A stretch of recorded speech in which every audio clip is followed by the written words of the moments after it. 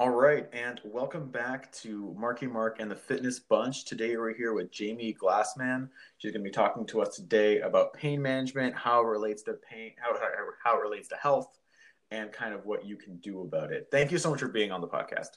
Thank you so much for having me, Marky Mark. I'm so excited. I'm excited too. Let's first kind of talk about like introduce yourself, kind of what you do, and how you kind of came around to this pain management focus. So my name is Jamie, and I am a registered kinesiologist in Ontario. And a lot of my experience has been working in a clinical setting, so seeing people in a physio, chiro clinic, even in like an executive healthcare clinic, kind of assessing their movement, seeing how they feel and how their body responds, especially after people have been injured. And how I've come into this like profession to begin with is I used to teach karate when I was in high school, and I had no idea what I wanted to do. And then a guidance counselor was like, "Well, you like movement, why not kinesiology?" And then 4 years later, didn't really know what kinesiology was still, but then later became a kinesiologist. So now I love watching how people move and helping them move better to reduce their pain and risks of injury. Yeah, no, that's awesome. Absolutely. And so what is it about like I guess like when you talk about movement, so why pain management specifically or like why not focusing on a different kind of movement? Like I focus on movement too, right? But I'm not Yeah. necessarily like pain specific. So I guess what is it about the pain part of it that makes you interested? How did you get there? So when I went to university, I like did the classic freshman 20 pounds, and it wasn't even about the weight. It was more so that like my movement completely changed. I went from doing karate like twice a week, sorry, no, 2 hours a day, like 6 days a week, go to absolutely no movement. And I learned a lot about how my body was actually covering up certain changes that resulted in me feeling pain. And I went down this nerd hole of like, how do I figure out how to help myself without fear, without hurting myself more? What can I do? And then throughout my whole clinical experience, I met a lot of people that felt really similarly to the way that I did. And when you're in pain, there's that automatic response to stop everything because once you've done one thing, you don't really know why and how you hurt yourself unless it was like a really clear injury. But even then, there's still a lot of uncertainty. So we just don't do anything until we get kind of permission to. And I've taken like tons of courses on like kind of just like a more alternative cueing patterns and biomechanics of exercise so I could really understand how people's movement and how they compensate actually attributes to how they feel, and being able to push yourself in the gym and not feel pain or not feel like you're going to be set back in your life is something that really motivates me to help people do the same. Yeah, I think that's great. I also want to mention as well, like when you are lifting in the gym, if you have pain, is that something that you should, can you still lift for starters? And if so, like what precautions would you take? So that's a really good question because it's a really complicated question. But at the same time, it really comes down to it depends. So it depends Sure. on where your pain is and what you're familiar with doing. So understanding where your baseline is and what movements feel good and which ones hurt are a really good start. And working with someone that's going to be able to understand how to load what your capacity is something that's super important because you don't really know how your body's going to change once it's in a higher load. So being able to progress there gradually is going to be a lot safer. So if you have pain, for example, like you slipped outside, you twisted your ankle, like should you be going to do squats tomorrow? No. Should you wait maybe 2 weeks, see how you feel, and then maybe see how a body weight squat feels, as long as it's not like a fracture or anything worse than that? Sure. But it really just depends on what kind of pain we're talking about. If we have low back pain, and it's progressively getting worse, should we ignore it? No. Should we start to get some information about why our pain is starting to be aggravated or adjust maybe our form to try to make it better or different? Yes, as well. And also challenging all the ways our body can move so we can not only make sure our body's moving efficiently, but also identify ways that our body might not be moving well and address those things sooner rather than later. Okay, so as I like an overall take home message is that it's that you can live with pain, but it changes kind of the game that like it's the training that you do might not be the training that you did before, or that your training will need changes, both to minimize the pain that you're feeling as well as to slowly fix the pain over time. Is that like a fair assessment of kind of what you're talking about? Yeah, exactly. And also understanding the risk as well, and knowing that, like, if you just ignore pain, it's not just going to resolve itself and go away. It could. There is a chance of that. Chances are, a lot of the time, if you just take 2 weeks of rest, and that could be like mild to moderate exercise as well, and just like not strenuous activity, there is a chance that your pain could just go away. But at the same time, we also want to be conscious of any underlying issues that we might have, and that they could have preceded even us having pain to begin with. Because a lot of the time, unless it's been like an actual injury, pain isn't just a result of that area. It's usually a result of years of the way our body's been moving in an incorrect way. Yeah, no, that's what I've noticed as well, is that it's not usually the time itself that is. It's not like, oh, I did this hurt me. It's like, no, you were hurt before. It was just dormant, Hmm. and that you needed to move forward. So yeah, I think that's great that you said that as well. For the audience that we have here is decently young, like sub 40 years old, I would say. So Hmm. when I'm talking about pain, I would love to kind of direct the conversation to that group as opposed to the older group as well. When people are more to the younger group, is what I'm saying. Hmm. So let's kind of talk about when people. The first thing I want to address is that I think a lot of people, when they have pain, the first reaction is to, and I'll admit, I've done this myself in the past, is they'll take Motrin or glucosamine or like essentially relieving the pain itself. Do you recommend taking that approach, or should you do more than just kind of like take maybe some over the counter medication to relieve your pain problem? Yeah, that's a really good question too. I personally can't recommend in terms of like intake for pain relief and stuff like that. But what I Sure. can say is that anything that's going to suppress your pain and pushing through the same things that you're doing already isn't going to help you. It may make you feel a little bit better in the interim while you're trying to get back to certain things. But if we're just trying to mask the pain, that's usually going to hurt us more than help us. But things like glucosamine and like Advil and stuff like that, like they won't suppress like severe pain or severe issues anyways, even if it's like, muscle soreness or anything like that. If you just need that little bit of relief to get through your day and you're not using it as like a crutch or a long-term solution, that might work for you. I can't speak in absolutes. But if there's any concerns in terms of like if pain has persisted more than like a couple days, it feels like it's getting worse, more importantly. But also if there's things that are debilitating, like numbness and tingling, sharp shooting pain, radiating pain, those are things that we need to be able to identify before we start categorizing I have pain or I don't have pain, because there's a lot of variety and there's a lot of things that we can work with that aren't necessarily severe. And there are a lot of things that we can do to help ourselves with movement that we might not been able to identify otherwise. So to your point and your question, would I recommend taking like kind of pain relief medication? I usually go with no, but also it depends on who you are and what you need. Great. Yeah, no, that's an excellent answer as well. Let's actually talk about like kind of different knee pains that, or sorry, different pains that we see. Spoiler alert, we're going to be talking about knee pain. That's I've had clients in the past who have had knee pain as early as 18 years old, Mhm. like really young, much younger than I expected. Either they were ex dancers or they were in some kind of gymnastics, and then they have a lot of mobility, but they also have Knee pain as well. What I know that this will vary from person to person, so I don't want any of the listeners to take this as like this is definitely what you should do for knee pain.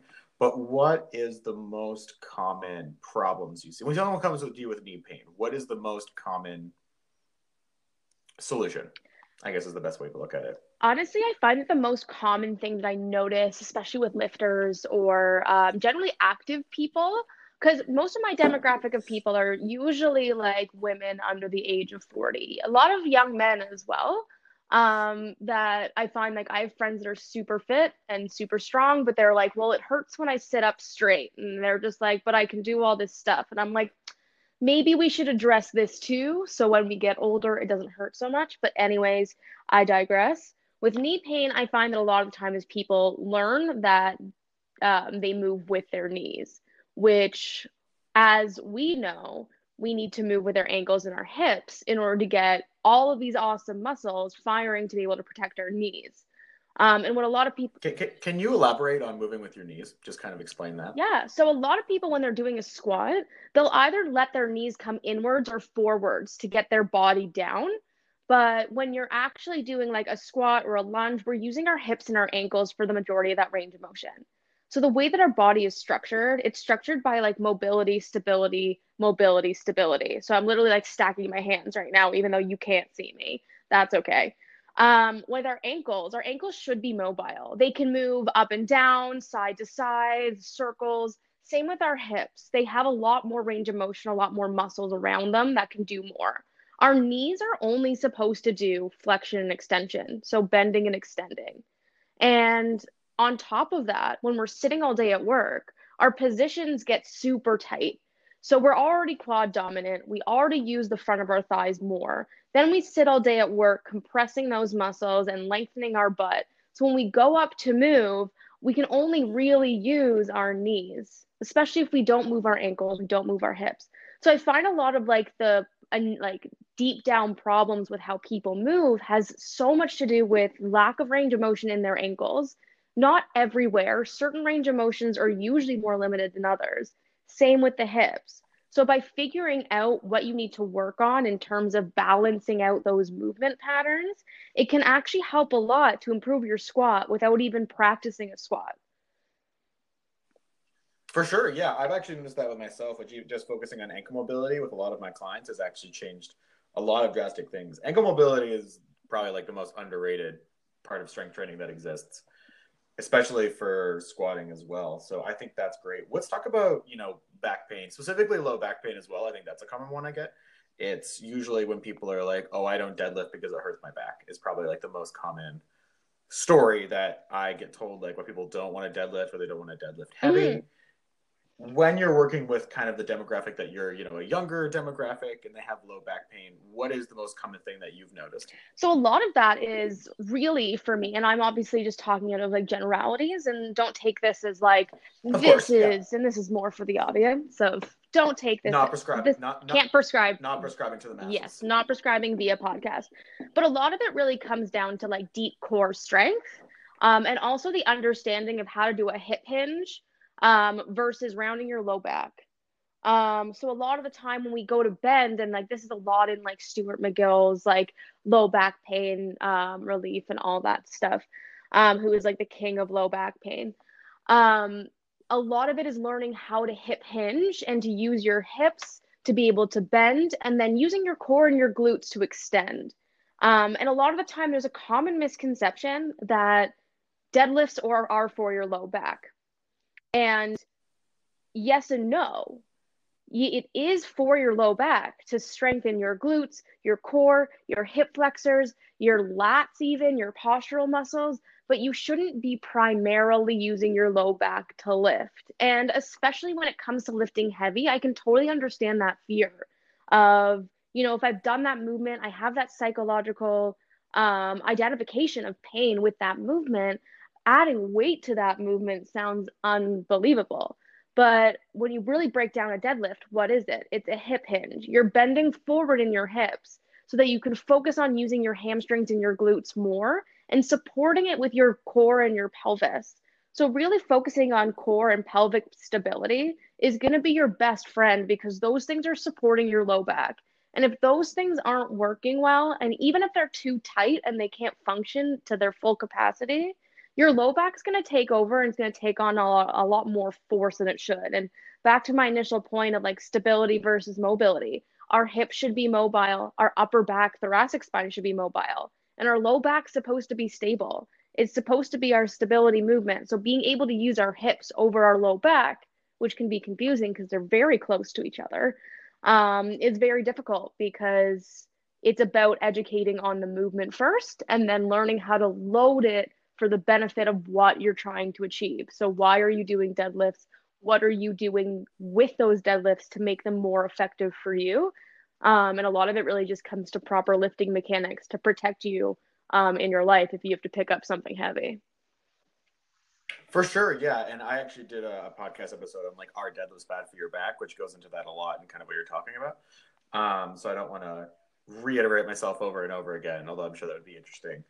One of the things as well is that for low back pain, so can you establish to people what core is? Because I want to establish that core is not that you have a six pack.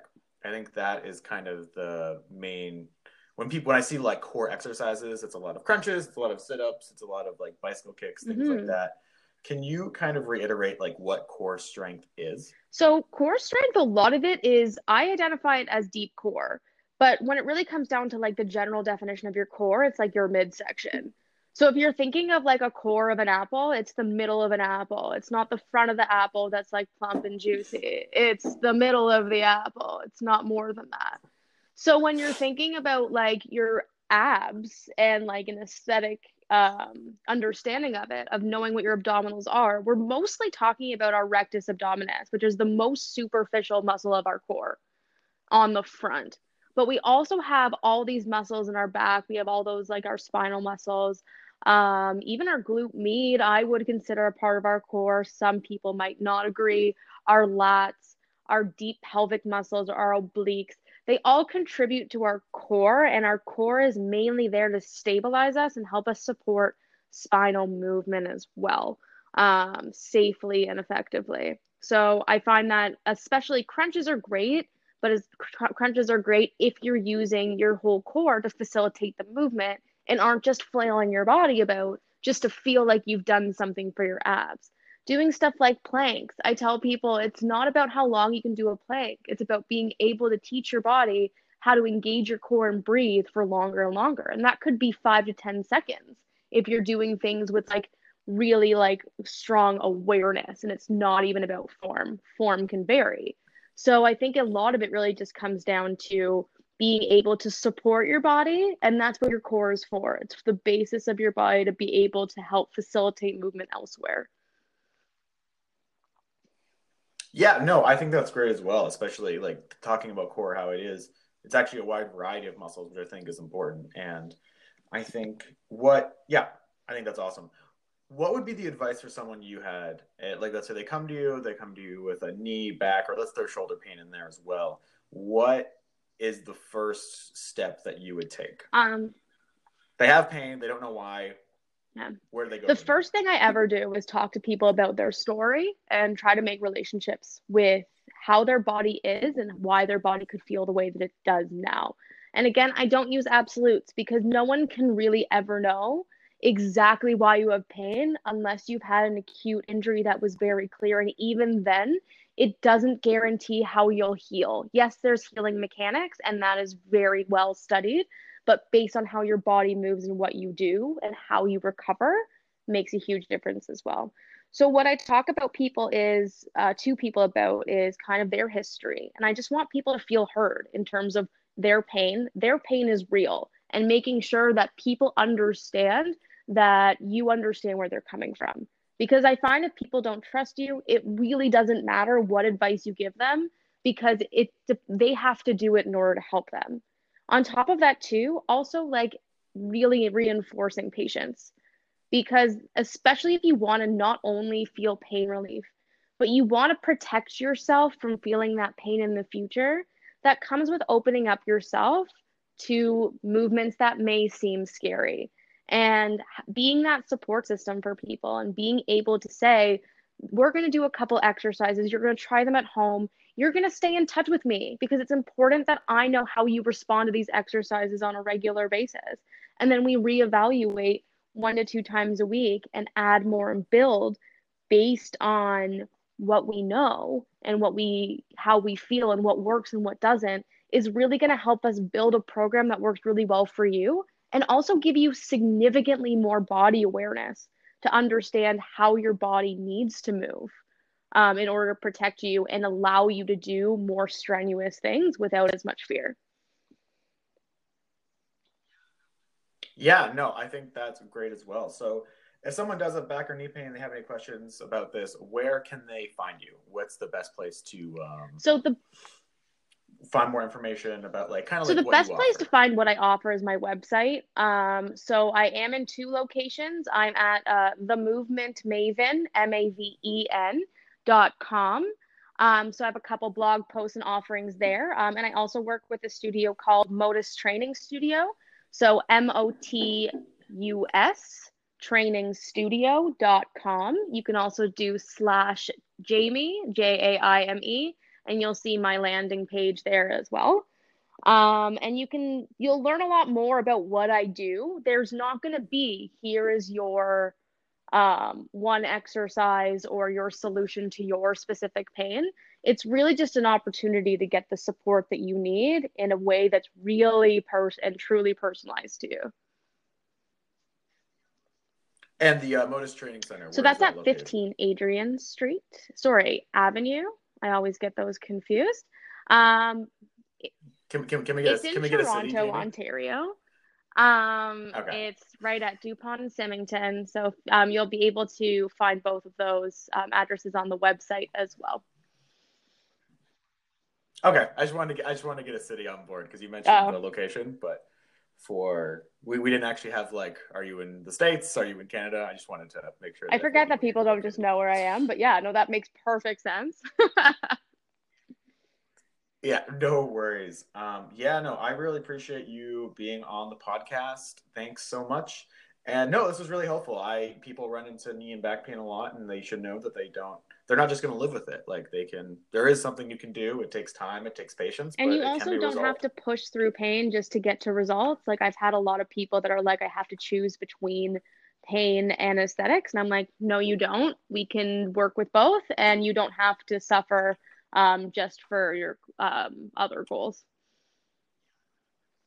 Yeah, I've seen this a lot in the powerlifting community as well, where they want to lift really heavy weights, but they have pain, but also they want to keep lifting heavier, and it's not would not recommend for sure, and it usually leads down to a pretty Yeah, dark it's path, you know. about identifying early on that you can help yourself and learn throughout the process.